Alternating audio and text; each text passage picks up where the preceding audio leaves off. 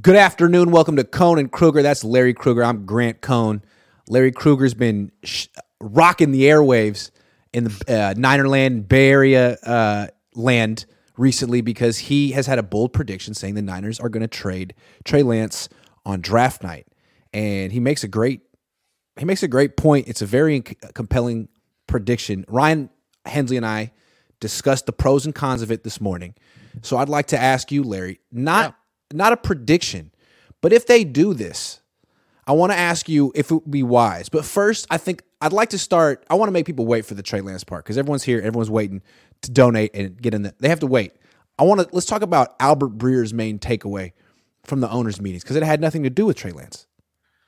Right. Well, or did or didn't. It had a lot to do with Brock Purdy. According to Breer is saying that his number one takeaway from the NFL owners meeting is that the 49ers are in love with Brock Purdy and that they're all in on Brock Purdy and that they feel like Brock Purdy is truly special and not just a third string quarterback who had a hot run, but is really a franchise quarterback. He didn't say all that. Yeah, but he didn't. All he got out of it was that his takeaway was that either he obviously talked to somebody from the Niners and they conveyed some love for Brock. I think John Lynch conveyed that love publicly. He went on and on and gushed about him. To me, Kyle Shanahan and John Lynch were a little different here. John Lynch gushed about Brock, said, basically he's seen enough. Matt Mayoko was like, it's only 8 starts. And John was like, yes, but it's the way he played his 8 starts. Like, dude, we're good here. Kyle was like, yeah, I'd feel that way if he didn't get injured, but he did get injured. So I guess we'll have to see when he comes back. But in the meanwhile, have I told you about this guy named Sam Darnold? He's phenomenal. So I always feel like Kyle kind of leaves his options open and maybe feels like he's the reason. I don't think he values the quarterback position. I don't think he thinks any quarterback is as special. I think he thinks the reason any quarterback has success. And while I think he likes Brock Purdy, I think he feels that he's probably the reason Brock Purdy was good. And that I really think Kyle thinks enough of himself to think he could do it again with Sam. But that's neither here nor there. I do believe that Breer said it was the front office, and I think he's absolutely correct. I think the front office loves this kid, Brock. It's interesting. I think there's a lot of head coaches in the NFL, and I think they go one way or the other when it comes to the quarterback. They either give the quarterback way too many passes and they're too soft on the quarterback, and they really say we're all one team, but then they treat 52 guys one way and the quarterback, the number one Mike quarterback. McCarthy, Matt LaFleur. Yeah, and I think Kyle's the opposite of that. I think Kyle's the opposite of that. I think Kyle is incredibly hard on his quarterbacks. I think he's a perfectionist at heart, and who feels the brunt of that perfectionist mentality? The quarterbacks. I don't think he's ever really satisfied 100%. You can hear him when he describes plays and drives. He's not always when is he ever just totally just almost like breathtaking by his quarterback's ability? It's like they're in the way. Right. Or you know what I mean? They're part of the equation, but they're not the equation. Yeah, they're the part of the equation that messes it up the most. He's critical of the You know what I mean? Yeah. He is. I think you can He acts like the job is so easy. Like, just hit the open man, please. It's like, yeah, okay, well, the offensive line's a little small. I mean, it just seems like there's a lot of coaches in this league that apologize for their guy. He seems like he'll apologize for everybody else, but the quarterback he's going to drag through the mud. Didn't he get that from? I don't know if he got it from his dad, but I think Bill Belichick is that way, and I think Kyle wants to be like Belichick. But is it an effective strategy, or is it effective because Tom Brady allowed Belichick to talk to him that way? And I don't know. I think maybe Kyle thought Jimmy would allow him to talk to him that way, and maybe he did. But I think Jimmy tuned him out to a degree after a while. I think he took it in stride, but at a certain point was like, dude, I hate you and your plays suck. Well, anyway, Brock Purdy hasn't done that yet. It does seem like Kyle almost celebrates that he coaches his quarterbacks hard and that he's critical to their face and that he's not easy to play for and he challenges them. And I'm sure he thinks that's the way to do it. But, he definitely seems like he drives the quarterback position hard. Not just to their face, but in front of the entire team. I imagine in these team meetings, he just eviscerates them. And that's why when people say that he wanted Mac Jones, that never would have worked. We know now that Mac Jones is sensitive, and Bill Belichick himself had to tell his coaches, "Hey, go easy on him." Kyle wouldn't do that. Kyle would have found that out before the. I have a feeling there's a reason they didn't go for Mac Jones, and it wasn't just public pressure. I bet you that relationship just flat out wouldn't have worked. And look at Trey, look at Brock. Those are two personalities. You meet them, like, oh yeah, you could definitely. You guys are mature enough and self-assured enough to take his negativity and move on. Especially Brock. Yeah, I mean, I think Brock, I think he's I think Kyle referenced it a couple times this year that, he's had some harsh things to say and some harsh criticisms, and he likes the fact that Brock can take hard coaching. Brock knows who he is. He's played a lot of football. He's confident in what he can do. When Kyle says you were wrong, I'm sure Brock probably sees it the same way and doesn't exactly have the standing to disagree with Kyle anyway. I think it's another reason why Kyle likes these quarterbacks on rookie deals. What are they going to say when he says you messed up? Like Jimmy Garoppolo at a certain point could say, I see it differently than you, Kyle. He makes more money than Kyle. He's a quarterback. That's like a power struggle that you could have. Brock Purdy just has to say, sir, yes, sir. And same with Trey and Sam. It's true. Once you pay a quarterback $20 million, they got a seat at the table, man. They've got a seat at the table, and their opinion will be heard. You're Absolutely. Right. If you take a rookie quarterback on a rookie deal, and especially when you have these kinds of weapons, you can be like, hey, man, you want to play my offense? You want to play with these weapons? It's like you have, leverage. You have something you can actually take away from your quarterbacks if you want. Absolutely. And I'm not going to say a control freak, but a micromanager like Kyle Shanahan, I think he wants that. He wants a quarterback. He talks about it. He just wants a quarterback to throw where he schemed the play to go. He wants a guy to follow directions, essentially. Process the defense very quickly, follow directions, and hit the open man. Like, you don't need to do anything special. Don't make a wow throw. Don't extend the play. I mean, sometimes if you have to, but basically just allow me to be the star here. So, well, and as we all know, all quarterbacks, there's a game plan, there's a play called, but then things break down. What do you do off schedule? I think that's the part that isn't coached. That's the part that's natural. That's the part that's innate. That's what Brock has. And so I think Kyle thinks, oh, he's perfect. I can call the perfect play against the perfect coverage and give him a first look. And if it all breaks down, he can buy some time, scoot out of the pocket, extend the play, and find an open man. He did it in the back of the end zone a couple times off broken plays and scored touchdowns. So I think Kyle looks at Brock and says, man, him and me together are dangerous. Yeah. At the same time, though, I feel like Kyle Shanahan's like a bachelor at heart when it comes to quarterbacks. Like they're saying he's in love with Brock. Yeah, he's in love with Brock, but I mean, he's in love with Sam too. You know what I mean? He's in love with probably a quarterback in this draft. He's in love with 3 quarterbacks probably who are going to be free agents next year, including Kirk Cousins, who we're going to talk about soon. I feel like Kyle Shanahan he's almost like Jerry Seinfeld. Like he has no intention of ever settling down, and he just kind of like floats the idea to his parents to get him off his back, but really he doesn't want to settle down. So yeah, he likes Brock now, but next year he could like Kirk. The year after that he could like someone totally different. And I think this whole conversation, like wait till Kyle finds the one for him. He doesn't want the one for him. He wants to keep cycling through quarterbacks.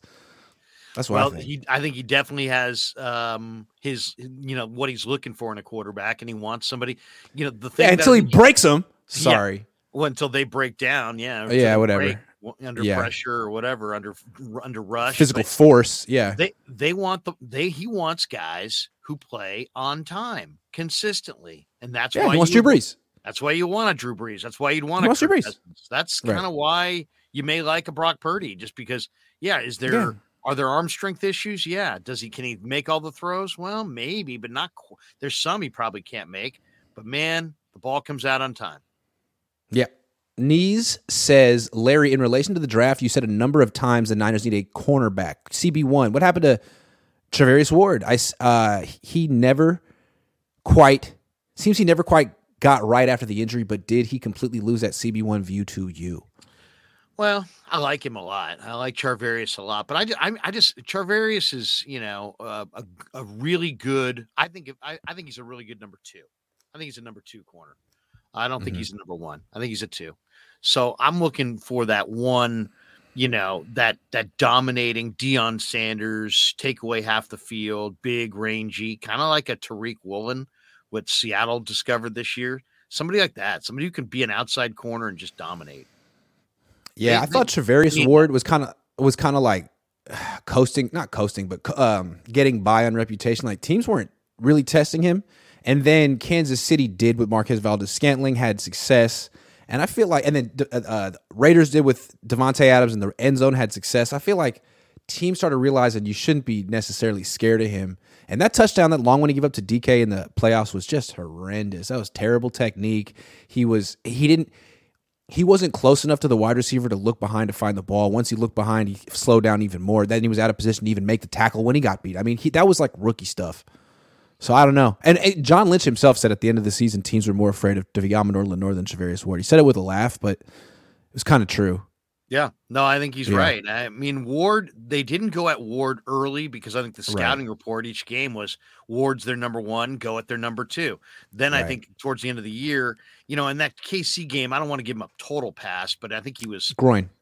He had the groin. He wasn't moving that well. They played a ton of zone that day. Mahomes picked him apart. Everybody was kind of chasing the plays from behind in that game. That's true. Corey Soto says, moving Trey shows no logistical sense. Do you plan a long drive, sell your second car while my main is in the garage for an unknown time period, especially when my third has shown it can break down any time? Yeah, but you don't know what the Niners' assessment of the Trey car is. Maybe they feel that's totaled. You don't know. Official B&M Music 88 says Sam Darnold feels like an expensive Wilton Spate. They literally are the same guy. Wilton Spate. Is he the guy that went to Michigan and then UCLA? Harbaugh. He was with the Niners for he was there for training camp one year. The most amazing thing of this offseason, if you said, what's the single most amazing, compelling moment outside of the Javon Hargrave signing, it's Kyle Shanahan saying that Sam Darnold's skill set is as good as any quarterback he's ever seen. I mean, that was like, what? I know, but I bet you. Is he marrying your daughter? I mean, who? I mean, what is the connection here? Well, I bet you that since he's been the head coach with the Niners, I bet you the Niners gave Sam Darnold a higher draft grade pre-draft than any quarterback, anyone else. Probably higher than Mahomes, Deshaun Watson, Josh Allen. I bet you. Trevor Lawrence. I have a feeling that Kyle Shanahan gave Zach Wilson a higher draft grade than Trevor Lawrence, but I can't prove it. But I think you might be right. I think you might be right. Because I get the sense from talking to people that spring that Kyle, that was the guy that they really wanted. And then he, of course, went two in front of them. Yeah. Okay. One more topic before we get to Trey Lance. Kirk Cousins. There's been reports that the Niners were interested in Kirk Cousins, even maybe inquired about him at the Combine before they knew that it was going to be good news with Brock Purdy's surgery. And, I mean, if they were inquiring about a trade with Kirk Cousins, you already know who the trade offer was going to be around. Trey Lance, most likely. What do you think about this dance that the Niners have been doing with Kirk Cousins since 2017? Well, this was a Mike Florio rumor coming out of the Combine. Florio says that it was the talk of the Combine. Now, Cousins has a $36.2 million cap charge for this year. This is the final year of his deal. I don't know if it's being talked about as something that's going to happen soon or if it's just something that's going to happen eventually. But I would be shocked if Kirk Cousins were traded to the Niners, in short amount of time. But if you say next year, if they're still looking for a quarterback or, if they don't, not sure about Brock or whatever, I could see that. I mean, we all know Kyle loves Cousins. We all know Cousins has hailed Kyle as one of the key figures in his professional life. So there's no question that we know the two sides like each other, but how's that coming together? Well, Kirk Cousins will be a free agent next year. Next year, it's a void year in his contract. So unless the Vikings franchise tag him, he'll be gone. And I get the feeling that they're kind of over the Kirk Cousins era. I mean, they got him. They gave him weapons. He's played as well as he possibly can. He's a good quarterback. They're not going anywhere with him. So they can give it one more shot. But if they don't do anything in the playoffs again next year, I think they'd be willing to move on from him now. I think they probably won't re-sign him next year. He'll be 36. And if Brock, if he's not the same, if the league catches up with him, if his arm isn't the same or whatever, well, we just talked about how Kyle Shanahan falls out of love with quarterbacks as quickly as he falls into love with them, unless their first name is Kirk. If that's a different story, maybe Kyle's just saving himself for Kirk this whole time. If Brock doesn't repeat what he did last year, look for the Niners to make that run for Kirk next year in free agency. That's my bold take. I think he's their backup plan at this point. Yes. If Brock is plan A, agree. Cousins is plan Kirk is B. exciting.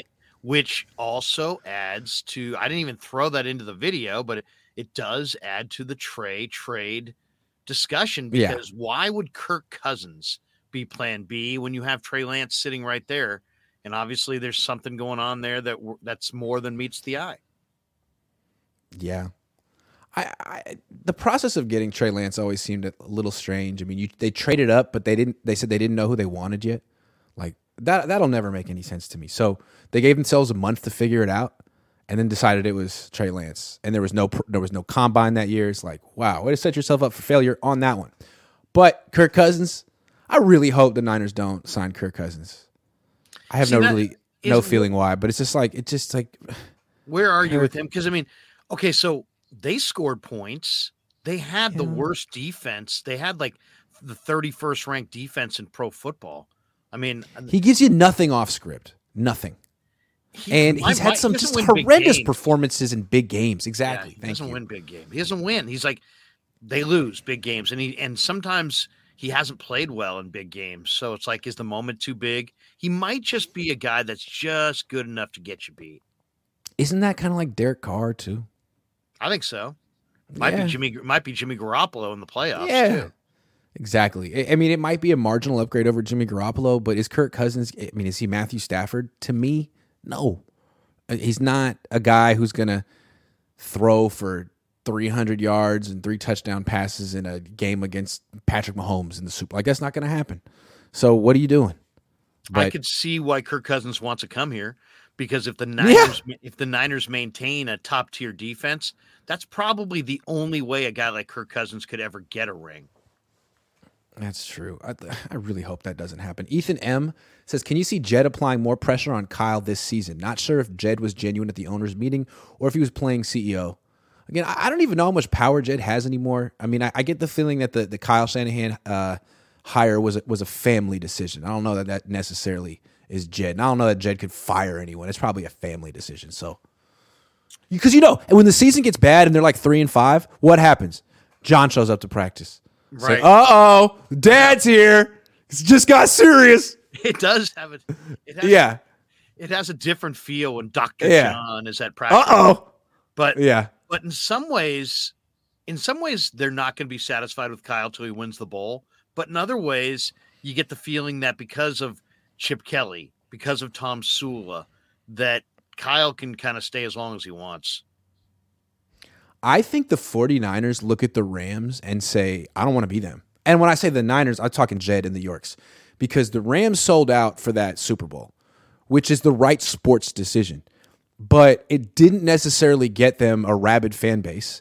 Now they suck and they have no revenue anymore. And I think the Niners are like, you know what? I'd rather be in the mix every year than to go through that purgatory. And I say, again, that's the Yorks, I'm thinking. From a money-making perspective, better to always say you're close than to just go all in and put yourself at that standard and potentially have to rebuild. It's better for the fans. Compete every year. Have all the years be, at least viable. What the Rams did was they took one big bite of the apple. They got their Super Bowl, and they kind of checked out last year. They're going to check out this year. They'll probably be down for 3 years. But they're champions. So, Fish and Chip says, while fans obsess about quarterbacks, schemer Kyle Shanahan escapes. I love it. Schemer Kyle. Did you ever watch Thomas the Tank Engine, Shining Time Station, with your kids or anything? Oh, yeah. You kidding me? Yeah. He was blue, all right? Yes. So if I remember correctly, I was a kid. It would start off in the train little clubhouse garage. And there was And there was like a lady there, and there was a guy named Schemer, and he was a bad guy. And then they would like go into this Nickelodeon like jukebox, and there were people playing in there. And then they would tell stories, and you would go into the land where the trains were. But there was a guy named Schemer, if I remember correctly, the bad guy, who was like a real person. Remember, there were like live action people, and then there were like the trains. Anyway, Schemer is Kyle Shanahan. And Thomas the Tank Engine is Brock. Could be Trey. We got our kid a Thomas the Tank Engine, like one of those hard ones, and one of those like little cars, and I stepped on it on the way to the bathroom one night and just went down. I was a big Thomas the Tank Engine guy when I was a kid, and I have a little bit of OCD, I think, which is why I talk about the 49ers every day. And my original obsession was Thomas the Tank Engine. So when I was like 2, my parents would take me out to restaurants, and I would talk to the waiter like, hey, do you want to know about Thomas? And I would tell him about every single person in the show. Did you know that I would...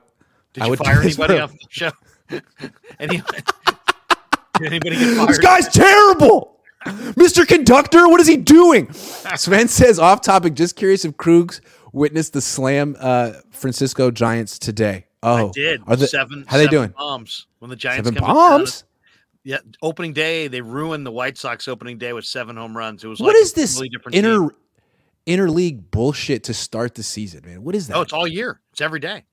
There's interleague every day in baseball now. I'm such an old man. I'm like, everything about baseball. I'm like, in my day, the Reds had the first game of the season. Okay. All right. Let's get to it. So you think the Niners are going to trade Trey Lance on draft night? A lot of people think the Niners are going to trade Trey Lance eventually. I mean, I asked John Lynch straight up, and he was like, we're fine with Trey on the team for now. Like, that's telling you that he's on the trade block. The only question is, what do they want and can they get it? But first, would it be wise for the 49ers to trade Trey Lance? Remember, he's 22. They gave up a lot to get him. He's only played 4 starts. They may think they know what they got, but they really don't. What do you think? Would it be wise? I mean, on paper today, how could you argue that it would, right? I mean, you've got Brock Purdy. We don't know. At least I don't know. Maybe they know. But I don't know how he's going to recover. And you've got Sam Darnold, and I don't think Sam Darnold is very good. So I don't know that Sam Darnold thinks that Sam Darnold is very good. I mean, God.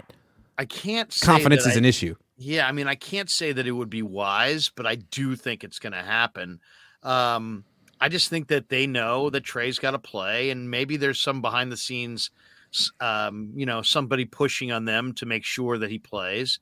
And so that kind of is forcing their hand to make an evaluation. I think they've evaluated it, and they've decided that Brock's their guy. And now Darnold is the guy who's going to step in for Brock, which is why, at the beginning of the year, if Brock's not ready, it's not going to be Trey. It's going to be Darnold. Personally, Grant, I talked to Hensley about this the other day. If these guys have an open competition in camp, there's no doubt in my mind, Trey Lance is going to beat out Sam Darnold. So that's why I think it's not going to happen, because I don't think there's going to be an open competition in camp. And I think somehow, some way they're going to move off of Trey before that. I wouldn't, but I think they are. And I think it's about 2 things. I think it's about committing to Brock. It's probably about some quarterback they also like in the draft. And I think more than anything, it's about, if you get what you want, which is a healthy Brock Purdy, then Trey Lance is destined to sit. And Trey Lance hasn't played a full season since high school for the most. Played 1 full season since high school.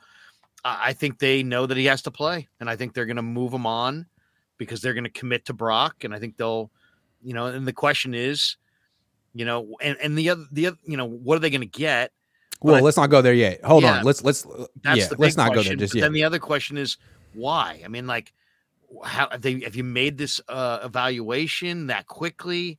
I mean, I personally don't feel like I know what Trey is, but maybe they do because they've been in practice with him. But I feel like it's not necessarily that they know for sure that Trey's never going to reach his potential. It's that they're getting a little ahead themselves with Brock a little bit. Like, it's what Albert Breer said. They love Brock. You can hear it. They love Brock. And I did too during the season. I did too. But then what Kyle says makes sense. It's like, man, yeah, he'd be the leader if he hadn't gotten injured. So to me, like, I feel like a part of that organization is getting a little ahead of itself with Brock. You got to see what he's going to be over the long haul. Is he going to get injured again? What's he going to be like coming back from this injury? Those are legit questions. Does the league catch up to him? But I think there's also the fact that Kyle's is really like Sam Darnold. So if you got two people in the organization that Kyle really likes, in Darnold and Brock, and I think he might even like him equally. Who knows? With Kyle Shanahan, what's the point of even not wasting time with Trey? What's the point of even putting more time and effort into Trey if Kyle has two quarterbacks on the roster right now that he likes? So in that sense, I can see it happening. The question is it wise though? I mean, how much are you really going to get? We'll see. The other thing is, if you don't trade him now, that return could drop quickly. You could get even less next year. Yeah, the only real reason that you'd want to trade Trey Lance now is if you don't believe in him. If you do believe in him, why would you trade him? Right? I mean, if you believe he's going to be great, why would you trade Trey Lance? The only reason you trade him is that you believe that if he plays, either you're going to give the job to Darnold or Darnold's going to beat him out, and then you feel like his value is going to be less. But this is where Kyle talks out of like every side of his mouth. He said that Trey Lance would have had a really good season last year too if he would have stayed healthy. So it's like, when he says that, it's like, okay, well, he still believes in Trey. Trey still got a spot on this team. They haven't written him off. But then he says stuff like, well, Sam Darnold has as good of a skill set as I've ever seen. It's like, well, he just says stuff that I don't even know what to make of what Kyle Shanahan says anymore. Seriously, it's like the person that comes up to you and says, hey, man, you're my favorite radio host ever. And then you're like, thanks, man. And you know who my second is? And it's like the guy that you think's like the shittiest radio guy of all time. Yeah. And you're like, oh, so what if you think that guy's good and you think I'm good? Well, maybe you're just bad. You have bad opinions. Yeah, pretty much. You know what I mean? It kind of how could you like both of us? I hate that guy. How could you like us both? Yeah. You like me? Cool. Oh, you like that guy? What the fuck's wrong with you? No, but no, I just think that I somehow, some way they've just evaluated Trey. I think, and I just think that they don't feel like, it may go back to, and this is speculation, but it may go back to the adage that Shanahan started with, which is we have Hoyer because we want our backup to be like our starter.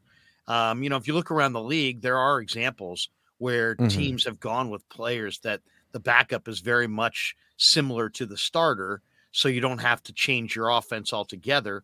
Maybe they feel like they've got to have two offenses, one that they can't even describe Trey as a quarterback.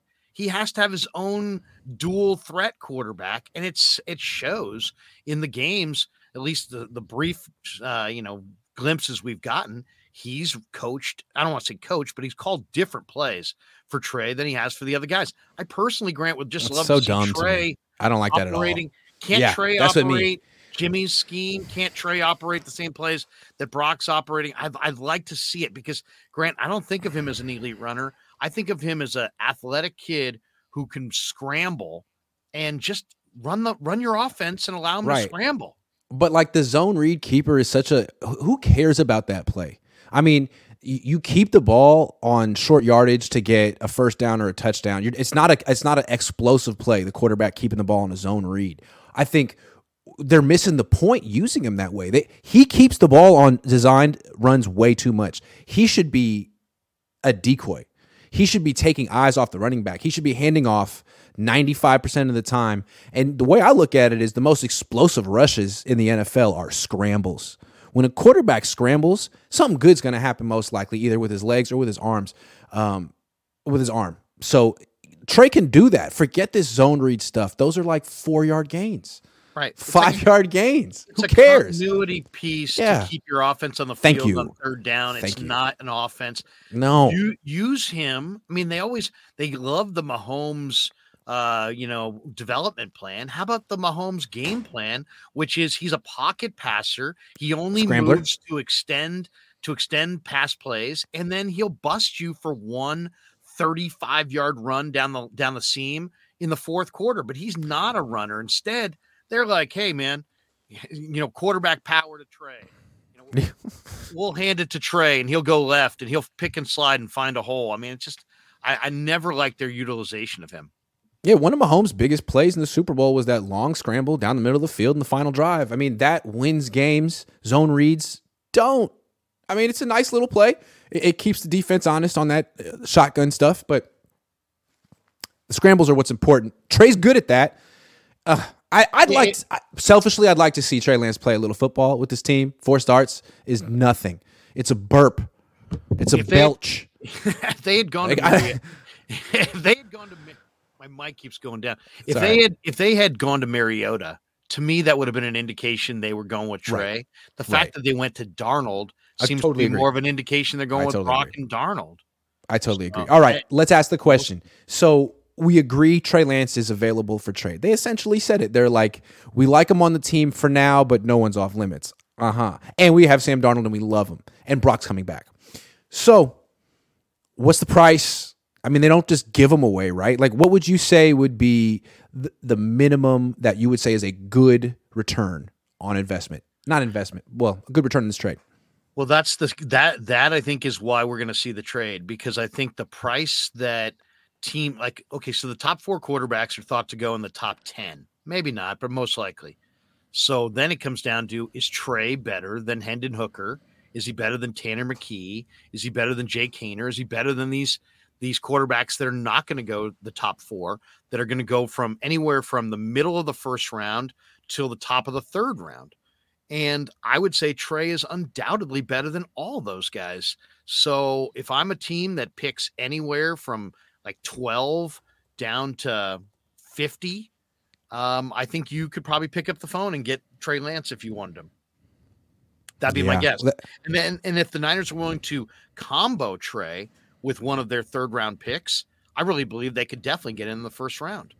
And who, they would have to go there with a target in mind, of course. And I don't know who that target would be, but maybe there's a tackle, maybe there's a corner, maybe there's a tight end. I've been throwing out Michael Mayer from Notre Dame, but I think Notre Dame's got 2 guys that would interest the Niners: Michael Mayer, the tight end, and Isaiah Foskey, who went to De La Salle, who's from Antioch, one of the best defensive ends in this draft.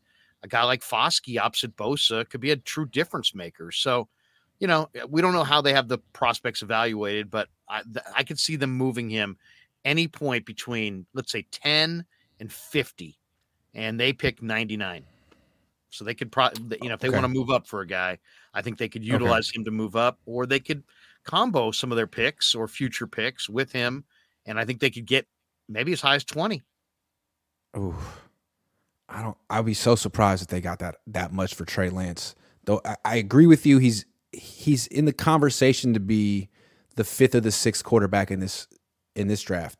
But the fact that he hasn't played in 3 years and that he's coming off an ankle injury and he's a dual threat, I think Hendon Hooker would go ahead of him.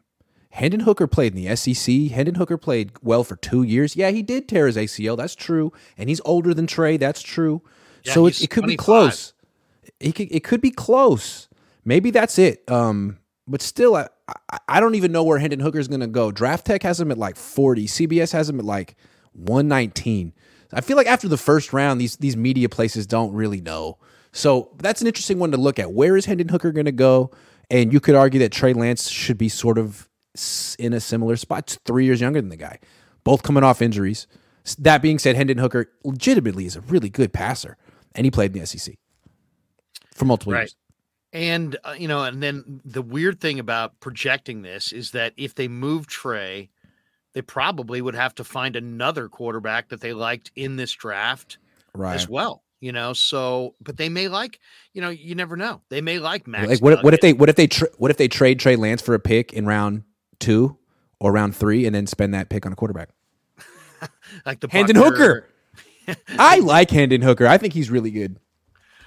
Exactly. Well, Hendon Hooker had an incredible year, but he also had incredible receivers. And his receivers might have made him look good. Same with Bryce Young though, and CJ Stroud, and all these guys. True. It is true. I mean, I think this is the hardest quarterback class to evaluate. Tanner McKee throws the ball awesome. I mean, he's 6'6" with an absolute gun. Jake Haener was the MVP of the Senior Bowl and had a phenomenal career at Fresno State. The kid from BYU, super athletic. DTR, super athletic. Clayton Tune. There's a lot of guys there. Yep. So that's interesting. I was thinking for Trey Lance, I was gonna say mid third round, but I guess it depends on when Hendon Hooker's gonna go. And I can't find. It's hard to know exactly where a day 2 prospect's gonna go, but somewhere on day 2 is that Trey Lance, Hendon Hooker. Because I would think Trey Lance, his stock would be ahead of Tanner McKee. Wouldn't you think? I think it's ahead of both of them, to be honest. I mean, I know Trey hasn't had a great run here with injuries, but Trey's still 6'3", 240. He had incredible college stats by all accounts. Whether you like him or dislike him as a prospect, everybody says that he's absolutely salt of the earth human being. So, I mean, it's just a matter of how, beauty's in the eye of the beholder. Do you believe that you can turn them around? The other thing is there's a number of guys, Miami, the Jets, the Titans, there's Washington, there's a number of teams that need quarterbacks who used to be in San Francisco who may have their own opinions about Trey Lance from knowing him. Washington is an interesting one because who was their quarterback? Jacoby Brissett. I mean, they got rid of Taylor Heineke. Right. Jacoby Brissett can't be the final solution at the quarterback position. Are the Jets getting Aaron Rodgers? And even if they get Aaron Rodgers, would they want Trey Lance? Because Aaron Rodgers is pretty much at the end. And then there's Robert Saleh needs to make the playoffs this year. So no. Does Miami want Skylar Thompson as their number 2 to Tua with Tua's concussions? Maybe. Wouldn't it be funny if Mike McDaniel took Trey Lance off of Kyle Shanahan's hands and showed him how to develop a quarterback? It's all right, Kyle. I can do it. He's got the. It was funny because what's funny is the Niners traded with Miami to begin with for that trade. Wouldn't it be funny if they traded him back to Miami after? I know. You can't do that, right? It's just embarrassing. Well, I mean, you're going to take a risk, but I think the story that the Niners will tell on the day they move Trey is that they could have gotten better offers elsewhere, but they did right by the kid. They did right by the kid. They did right by the kid. Delivered him to a perfect spot. Bullshit. Yeah, right. They believe in him so much because they're not a business. They're family. They're family. Yeah, yes, sure. I love that when they do that. Everyone's like, oh. Bravo! Bravo, 49ers. Gigantic. I love that. Gigantic Applebee's. They're eating good in the neighborhood, Yeah, hell yeah. Steve Poon says, it's not that hard. Keep both Purdy and Lance. Be a genius like Walsh and make it work. Try to make at least one of them an MVP. Don't believe that 2 quarterbacks is no good quarterback. BS. Coaches need more blame. I'm always for blaming coaches. I'm with Steve on that. Just on principle. Blame the coach. Blame the coach. Blame the coach. That's a shirt right there. I would wear that just around town. Blame the coach. It's a lifestyle. I think Josh Wyatt. I think that's merch coming for you. Merch. Hell yeah. The Cohn. No, merch is. I don't like merch. Merch is a waste of time. But it's fun. It was. I got to remember. I'm a journalist. Merch is a pain in the ass. I'm a journalist. I'm not. I have no business sense. I'm not an influencer. But it's fun sometimes. But essentially, Larry and I are serious journalists who are quirky. Sometimes when we get deep into a stream. We're opinionated. Josh Wyatt says, exactly. Josh Wyatt says, only thing worse than paying $27 million on the wrong quarterback is paying $27 million at running back. That's why we have 3 quarterbacks that wouldn't start for any other playoff team, and we're all pretending they have 3 quarterbacks when they have none. Boy, sometimes the truth hurts. Wow. It's true. Kyle and his dad really do value the running back position above the quarterback position. It's the truth. They love their backs. They'll commit to a running back. They'll commit to a wide receiver. They will not commit to a quarterback. You can't tie them down. Bachelors for life. They're like fantasy players. They're gonna stream their quarterback all year. Yeah. Humberto Ramirez, thank you so much for the $5. Niner Grandpa says Grant is scared to live debate. Be scared. Oh man, it's true. I've heard all about you, Niner Grandpa. You're tough. You're a heavyweight. Glass half full guy, though. I will gladly debate because he's a glass half full guy. I legitimately think Trey has not been given a true fair shot. That is true. I think the Niners are so antsy to win a Super Bowl, which is why I think they're very anxious about committing to Trey. It's true. That's the thing with Trey. It's not like Trey didn't get arrested. He didn't have like a horrendous season. The Niners just have decided that Brock is the guy. And so they're moving on from Trey. Fair enough, but they better be careful with this. They better be right. Because it seems like they're more smitten with Brock than definitively out on Trey. What did he do? He didn't do anything egregious the way I see it. I think the better way to sum it up is they're all in on the present. They're not at all in on the future. Okay, fair enough. It's like somebody who gets so desperate that they're like, hey, man, you have no savings. You have no 401k. Dude, I don't care about a 401k. I'm just trying to pay the rent. They're kind of going in that mode where it's like, I don't care about the future. We just need to win today. It's true. Humberto says, breaking news, Brock said he won't throw for 3 months from Rappaport interview today. Ooh. Well, that's about, 3 months. That's July. So he'll start throwing early July. Okay. So that gives him, so that's why Kyle Shanahan would say week 4, right? So it would give him maybe till late September, early October to be fully ready. That's why Kyle would say week 4. It's Makes so sense. funny though, because to listen to Lynch, he makes it sound like all of these estimates are true guesswork, and that he could be back in 5 months, and that it may not be 6 months, and that he was very optimistic about Brock, almost seemingly, like he assumed he was going to be healthy and thought he could be back very, very soon. Where Shanahan seems to be much more like, hey, he may not ever be back. He may, you know what I mean? Or Shanahan's what's like the rush? The brakes. He should, given what he did, what he and his dad did to RG3. He should be the one pumping the brakes. Learn from the past. And what is the rush with Brock Purdy? If it's week 4 or week 1, what's the freaking difference? Like, your team is built, to work around the quarterback position anyway. You start slow anyway. I mean, you're going to be 3-5 no matter what. Like, what is the freaking rush here? He's your future. Be careful. The thing on the Trey thing that's interesting too is that I get the sense that since they've made their evaluation, all 3 of them, Jed and John and Kyle, that Brock's the guy. You get the feeling that to allow Trey to start the year, they would lose a little control of the situation. Because if he plays really well, no question, then they lose control of the situation. Then all of a sudden, you can't bench him. Like the quarterback position, it starts to dominate your day to day, and it's like you're basically you're having to do things for different reasons, and I don't know. It's just it's weird. I get the feeling that Darnold is almost there so they can maintain control, so that either Brock will start or Darnold will start, and you'll go right back to Brock. But if Trey starts and Trey plays well, then it becomes this. Well, who are we going to go with? And then maybe some players want this guy, and some players say, no, I want that guy. And then media's pushing for this guy, and the fans are pushing for that guy. I don't know. I mean, don't you see, if you really believe Brock's your guy, Darnold gives you control of the situation. Trey, it could be, it could be back and forth. It could be, he could play great. He could, you don't know. Where Darnold, I think, is safely going to be not as good as Brock. That's the way I just feel like if you're being honest with yourself, do you believe Brock is your guy? I don't think if you're being honest with yourself, I don't think you can answer that question given the injury he suffered. If he hadn't suffered the injury, you could say, look, I know it's only 8 games, but come on, those are the greatest 8 games ever for a rookie. But he tore his UCL. You don't know what's going to happen next in his career. And I feel like they can be as confident. They can say they believe. They can they don't freaking know if they're being honest with themselves.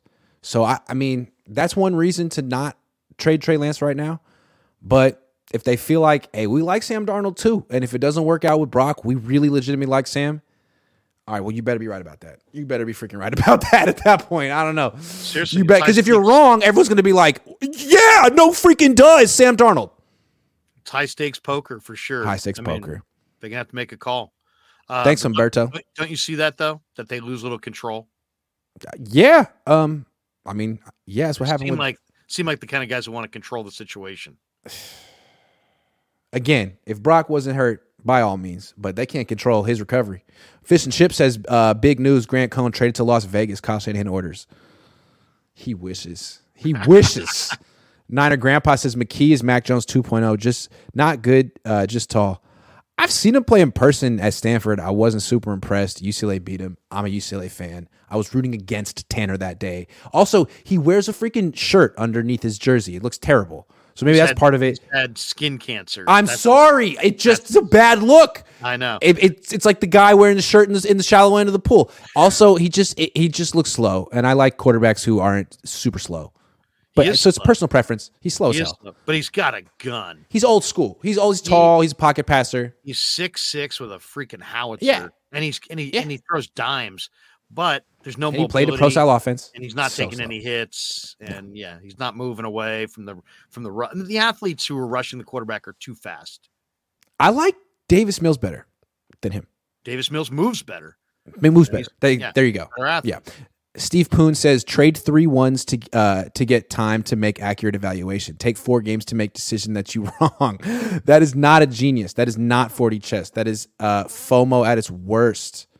Fear of moving. I feel like what happened was Kyle Shanahan got upset with Jimmy Garoppolo at the end of 2020. Remember, Jimmy missed like half a season with a high ankle sprain. Patrick Mahomes just missed 0 games with a high ankle sprain in the playoffs. I think Kyle wanted Jimmy to gut it out. I think Jimmy thought the season was lost. I don't know. I'm guessing. I think Kyle made an emotional decision to get Jimmy. I think the trade was as much about getting another quarterback as it was getting Jimmy out of the franchise quarterback position. Because once you traded up to 3, remember, they didn't trade it up for anyone in particular. They traded up for the spot. Once you made that trade, Jimmy was out. Out. Doesn't matter who you take at that point.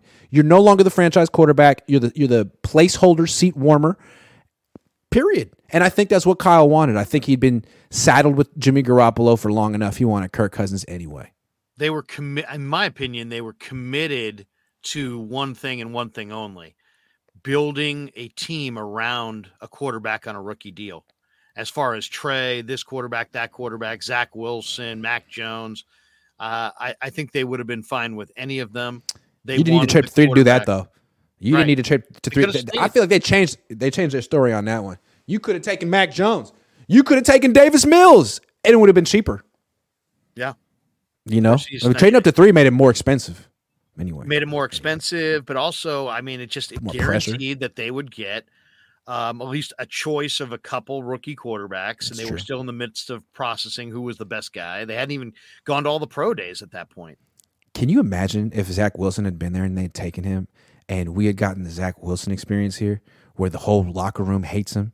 Can you imagine if it was Zach Wilson against Jimmy? Jimmy would have been so easy for Jimmy. I mean, Zach Wilson is like disliked straight up, man. I mean, the Jets say that bringing him back is the number 2. I don't buy that at all. I mean, he already got rejected by his entire team. That needs to be factored into quarterback evaluations more. Like, hey, is the whole team going to hate this guy? And I think that's the thing with Will Levis. I feel like some people are kind of whispering like he's a little weird. And I can see it. The way he's a little weird. I don't know. I could see him turning off fans, teammates. With his posing and all that. Yeah, look at know. me kind of stuff. Like, are you that good? Should you really be calling all this attention to yourself? I don't know.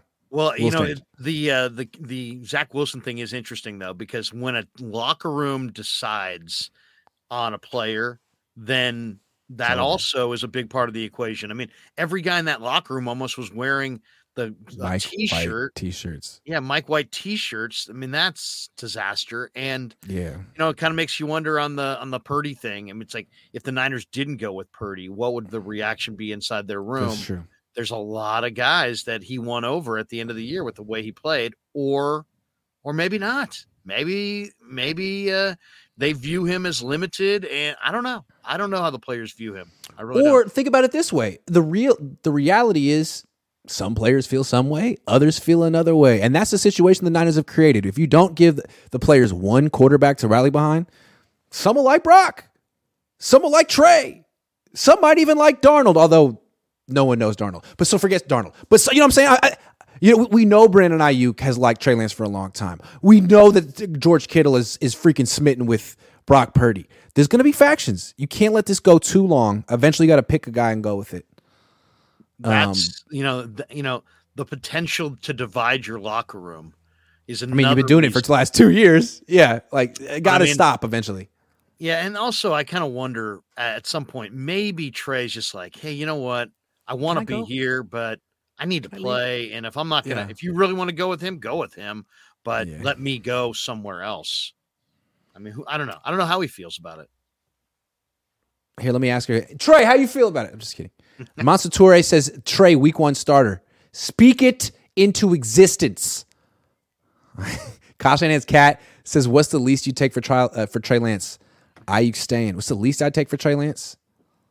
Least I'd take is a mid-third. You take anything less than a mid-third, what's the point?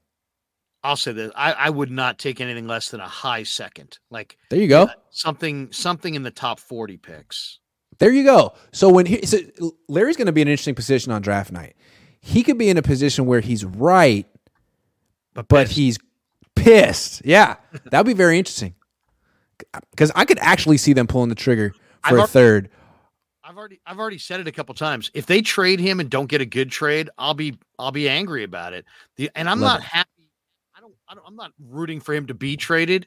I'm just predicting that they're all wed on Brock, that they're going to say to us, you know what, this was the best thing for Trey and the best thing for everybody, and they're going to take some compensation. And the reason I think it's happening this year is because what teams potentially could offer and what I think they're willing to take, I think there's a lot of picks there that, it's not like, they have to have a first or, they won't, I think there's just since they love Brock and they're looking to move down the road and they have those 3 picks at the third round, I think they could combine one of those picks with Trey and get a very attractive pick or player in return and feel real good about the decision. Glass Half Full guy says, why the hell would Trey Lance have to compete with Sam Turnover Darnold? I don't get that one at all. Either. Man. I think this is a Mike Shanahan production. Who found Brock Purdy? It was Steve Slowick, and then it was vetted by Brian Grease. Like, this was a different channel. This is the Kyle Shanahan, Mike Shanahan personnel guru combine, and their track record is spotty at best. I mean, they're the ones that decided C.J. Beathard was something. So that's what we're working with here. A very old evaluation that they swear by. I don't see it either. There's so many turnovers in Sam Darnold's track record, college and pro. Why would it change? Official B&A Music 88 says, what if Kyle is just stalling for Arch Manning? How old is Arch? 18? Freshman. He's like a freshman in college or I could see it. I mean, Kyle Shanahan he won't be committed. He'll still be a bachelor by the time Arch Manning's in the NFL. Can't get a top 40 pick for 3 starts with ankle injury. That's what I'm saying. I mean, because to me, like, he was a top 3 pick, not because of his resume. I mean, he had an excellent year. He was undefeated, but still, it was 1 year. It was D2 or not D2. It was North Dakota State. That's flimsy. And it was all based on a projection. He was supposed to be Josh Allen. He was supposed to be an athlete. Now, I mean, it's 2 years later. He still hasn't played. Like, how much of that projection is still attractive to teams, or do teams just look at him as like, you know what? He was just a mirage the whole time. I don't know. I could see them putting together the kind of trade that it's like hard to decipher exactly what everything was worth because there was a player involved and there was a pick involved and there's a contingency pick involved. So it doesn't look like as big of a loss. You know what I mean? Or like, for example, we all know they paid a bunch to get Trey. So I could see them saying, here's Trey, our third, some other player, some future pick. Oh, and we're picking 20. We're picking 22. And it's like, yeah, but look what you gave up. You gave away Trey Lance and a third and a conditional pick next year and a player, And it's like, yeah, you got a first round pick, but Yeah, it's true. Ken Martin says, is Trey worth it? I don't, it'll be very debatable. And that way, if you throw him in a package, it's unclear what exactly his value was. Right. So if it's low, you can disguise it that way. Ken Martin says, Grant, you said Brock couldn't get traded because he can't pass a physical. Doesn't that apply to Trey? He won't get cleared right up until training camp. I thought he said he was going to get cleared like in March. I thought they said three weeks from now he was going to be cleared for field duty. Yeah. So I think he could probably pass a physical pretty soon, although I don't know. Brock definitely can't pass a physical. And the Niners also said that he's their quarterback, so I don't think they're going to trade Brock. At least yet. They can trade him next year. Because, again, Kyle Shanahan is fickle. Andrew says, how can you explain a trade at quarterback when they ran through 5 quarterbacks last year? Upgrades at O-line this year doesn't bode well for quarterback health in 2023. Well, it's a prediction. Also, you heard Kyle Shanahan said he's not going to change anything about his strategy because it's happened, right? Right. He said that. He's going to do what he does. He said he's going to do what he does. Right. Glass Half Full guy says, does Jed have the guts to tell Kyle to start Trey? I don't know that Jed even has the freaking power. Maybe his parents do. But I think the whole thing is that they want to stay out of the way and let Kyle do his thing. Kyle, I think everybody would just laugh if Jed did that. I don't think Jed's in that position. All right, last topic. Jed would never do that. I want to get off the quarterback. I want to talk about JT O'Sullivan. JT O'Sullivan made a video about Kyle Shanahan on April Fool's Day. It was funny. It was well produced. He had like the, sitting across from himself thing, very high technical aspect to it. But also, yes. Film breakdown of each injury. And look, guy played quarterback in the league. He was very compelling. I'm sure everyone could look at those plays differently, but he made quite a case. You watched it. Do you think JT O'Sullivan is right about him?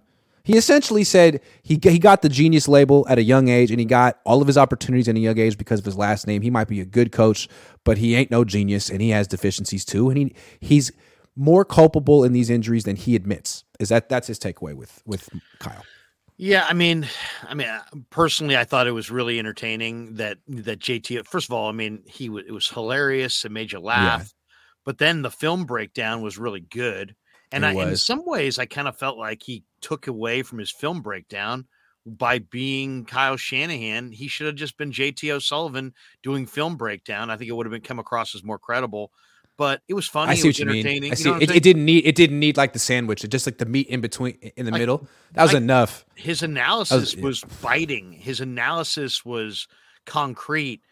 He didn't need to have himself in a Kyle hat and everything. But it was it was impressive to watch. Him showing Trent Williams kind of loafing through the play was very interesting. Him showing Deebo Samuel sort of not running hard on the end around in the NFC Championship game was very interesting. Like on that play that he said that Trent Williams was loafing, I watched that play over and over again. I didn't feel like Trent Williams was loafing. But, anyway, it was an interesting take on it. He called all world, huh? He said all world, huh? Yeah. And then also he I thought he was, he went through some of the route combinations and how certain ones didn't make sense. And it was interesting for sure. And JT asking Deebo to run a hot route and break off his routes, like, well, he's not a running back. Have you taught him that? Yeah. Right. Yeah, it was interesting. Then JT, of course, suffered his own hits under Mike Martz. So he's he's probably sensitive to pass coverage or pass protection, I should say. But no, it was good. I thought it was really interesting. And I love the way he kind of went through all the routes and all, his, and how some of them didn't make sense, and how some, you had guys that should have been in other spots. And it was a little, I don't know. It was a little passive aggressive in that he didn't really harshly go at Shanahan. He just kind of nitpicked him a little bit here and a little bit there. It's like, are you committing to Shanahan sucks and you want him out? No. He put it out on April Fool's Day, right? It's like, hey, it's all in good fun. And it's all in good fun, and he had some fun with it, and it just was very sorority house passive aggressive. Well, here's the way I look at it. The other takeaway he had is that, very sophisticated run game, very sophisticated play action passing game. Where is the drop back passing game? It's very pared down. It's not sophisticated. There's not much to it, from the patterns to the pass protection concepts. And I think that's interesting in the sense that he played for Martz. Kurt Warner played for Martz. Kurt Warner had some of the same takeaways, especially looking at those patterns, being like, who drew this up? Why are there three receivers in the same area? Those guys came from drop back passing background where Mike Martz, that's all he was thinking about. And you look at like the dominant offense in the league right now. It's the McVay-Shanahan offense. It's like 30% of the teams. Well, only one of those guys has won a Super Bowl. It's Sean McVay, and he won it when he pretty much gave up on the run game and admitted that you needed to go bombs away, brought in Matthew Stafford, and became a pass-first offense. Like, it's fair to wonder if this Shanahan scheme really works. Works at the highest of the highest levels. It's a run scheme. It's a run scheme. It's a passing league. End of story. It's a run scheme. It's a run scheme. It's a play action pass off the run scheme. I don't see super sophistication in their downfield passing attack. I also don't see any consistency. I don't see, like, there's plays that we see around the line of scrimmage that we see regularly, but how many plays down the field do you see regularly? or that you regularly a staple. I can name it on it's four plays, maybe four. And it's usually when like Christian McCaffrey throws the ball. There's no, I don't see any consistency week to week in their downfield plan of attack. It seems different week to week. And then sometimes it's not there at all. Now, how much of that was on Jimmy? How much of that is on Kyle? How much of that is on Brock? The Brock? How much of that is on the receivers, the personnel, lack of speed?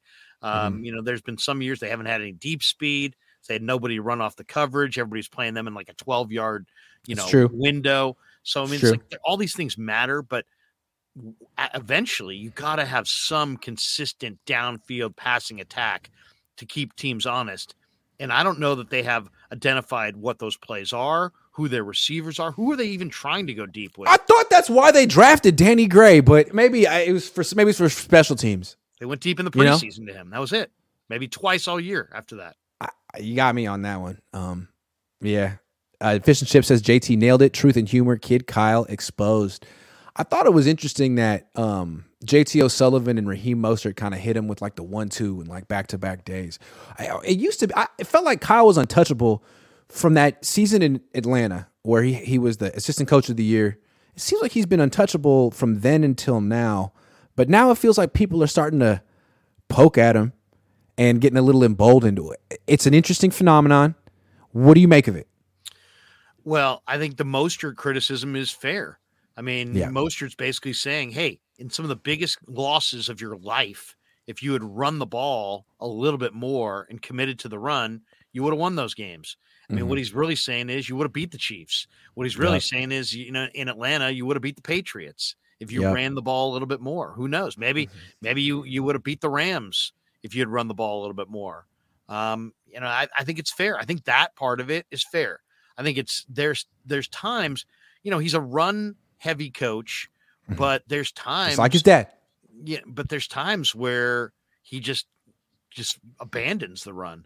It's just like, we're just going to pass. We're just going down the field. We've seen it a few times. And I just feel like with a lead, they should be thinking clock and icing the game. And instead they're still thinking chunk yard plays and passes, and they take more chances than they probably should take. They probably should bleed more clock. God knows they got enough backs to do it. They got a back for almost every possible game situation there is. I'd like to see them with a lead in the second half run the ball a little bit more. Yeah. I guess I just feel like the game has changed, the rules have changed, and Kyle is really kind of stuck in the past. JT O'Sullivan called one of his patterns like it was straight out of 2004, I think is what he said. He's like this lazy 7-step drop. Josh Johnson's injury. I think his whole thing is get the defense to overcommit to the run. Defenses don't want to do that anymore. They want you to run the ball. They want you to run. They're going to play two deep safeties. They want to invite you into an 11, 12-play drive, and they figure you're only going to pull those off with touchdowns twice a game, maybe three. So it just seems like Kyle Shanahan's kind of playing into defense's hands now. Like you're not taking advantage of over-aggressive 8-man fronts anymore. Those don't exist because of you. Everyone knows what you want to do, and they're not going to let you do it anymore.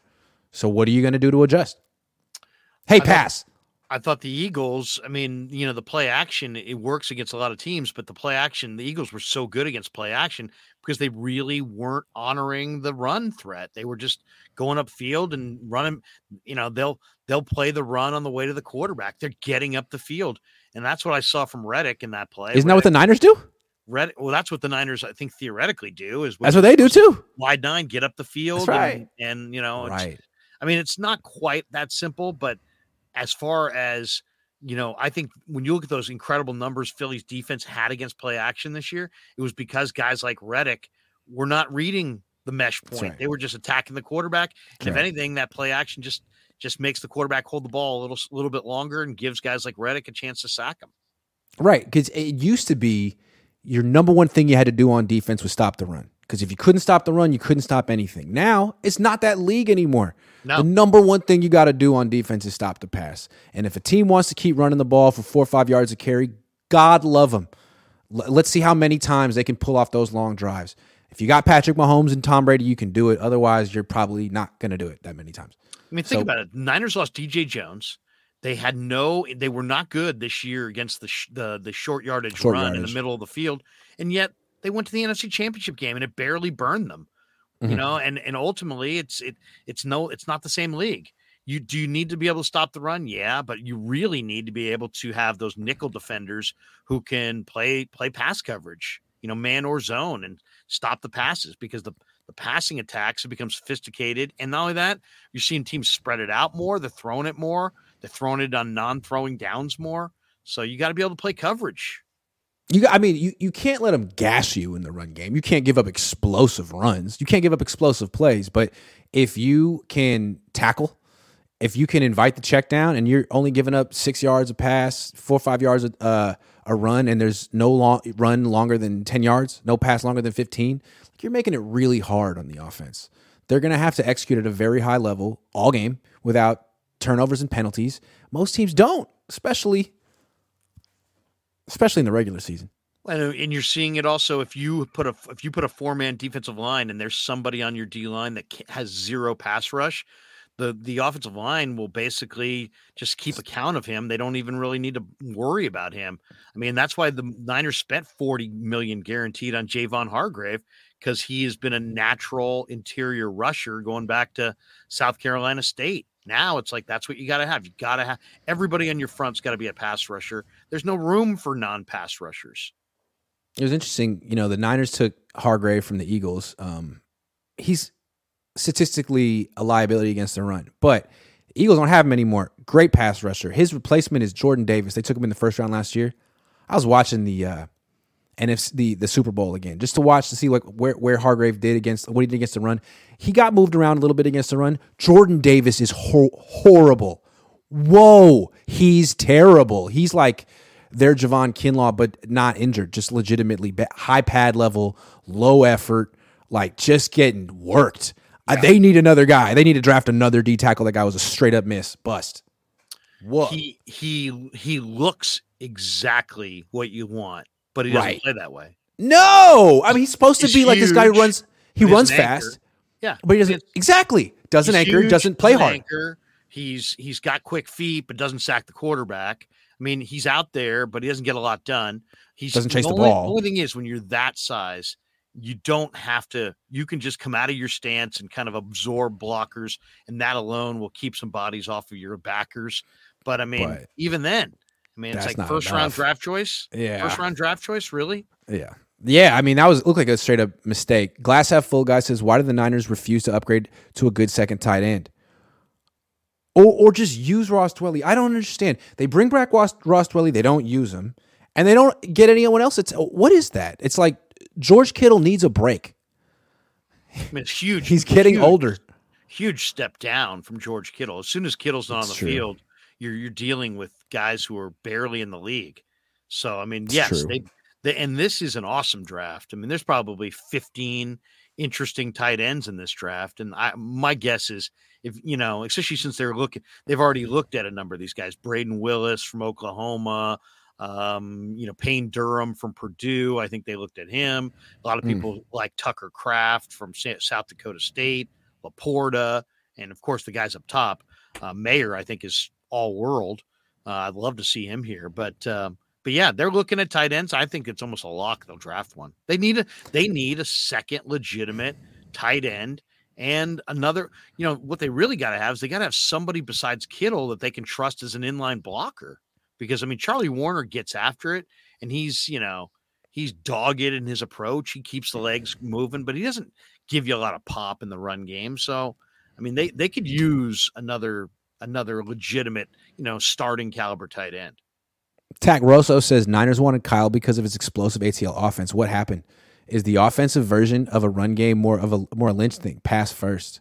Well, what happened was in Atlanta, that was a pretty balanced offense, a lot of play action, but he had Matt Ryan. Here, he hasn't had that quarterback, and I think he says, well, until I get that quarterback, I'm going to build around defense and run game. It's like, well, go get that quarterback then. That's what I think. That's what I think is going on. Julio Jones, he had Matt Ryan, he had two really good backs. They averaged like 8-point-something yards on first down. I mean, that was the greatest first down offense in the history of the NFL that year. Big Vish Kumaran, friend of the show, What's up, Vish? Says, Davis was good at the beginning of the year. He just played poorly when he got hurt and came back. Eagles run defense died when he got hurt. Fair. All I know is I actually didn't just watch the Super Bowl, and I was watching that because I wanted to see, is Hargrave a liability against the run? Not a liability. I mean, he's not a great run defender, but Jordan Davis in the Super Bowl, my God, he needed to not be on the field. I guess he was injured. I don't know. I mean, as far as Javon's a one-gap penetrator who always sacked the quarterback going back to South Carolina State. The position is a technique-rich position. So, give Jordan Davis 2 years to play low, lower pad level, better he technique. Needs to get low. Right now he comes up out of his stance. He's winded after 5 or 6 plays. He's big. He's impressive looking, but he doesn't get a lot done. It doesn't mean that he's terrible, but he has a lot of work to do. Yeah, he doesn't get a lot done. When they had that 5-man front, they had him a lot at nose tackle, which is interesting. And then I don't think he gives you much as a pass rusher at all, at least now. They have this other guy, 93, Milton Williams. I think they like him better. Yeah, Louisiana he's smaller, Tech, though. He's super fast. He's Milton good. Williams like 285 and super fast. Like he ran the 4.6s.